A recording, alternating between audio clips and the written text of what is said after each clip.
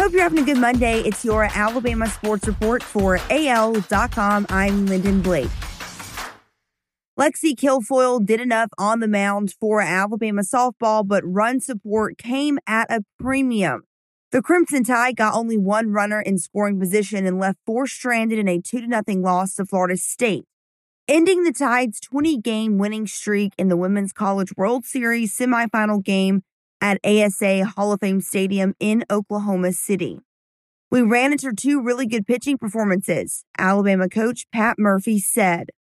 The Crimson Tide will play a deciding semifinal game against the Seminoles, with the winner advancing to the championship series against either Oklahoma or James Madison.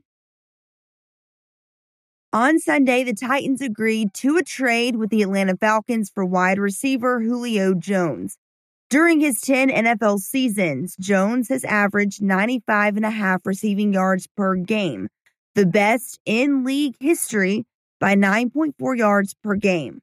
To obtain the former Foley High School and Alabama star and a 6th-round pick in the 2023 NFL Draft, Tennessee is sending a 2nd-round choice in the 2022 NFL Draft and a 4th-round choice in the 2023 NFL Draft to Atlanta. 6 days into the frantic restart of in-person recruiting, Alabama has landed a top 100 prospect from a rival school's footprint.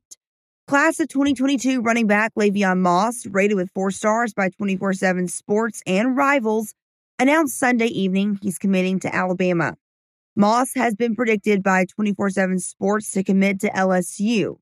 He's rated by 24/7 Sports as the number 93 overall player, number 6 running back, and number 5 player in Louisiana. Former Alabama running back Keelan Robinson is transferring to Texas, he announced Sunday evening. Robinson entered the NCAA transfer portal last week. He opted out of last season after rushing for 254 yards as a freshman in 2019. He rejoins former Tide offensive coordinator Steve Sarkisian, now Texas's head coach. Sarkisian also picked up 6-year outside linebacker Ben Davis in the transfer portal from Alabama earlier this offseason.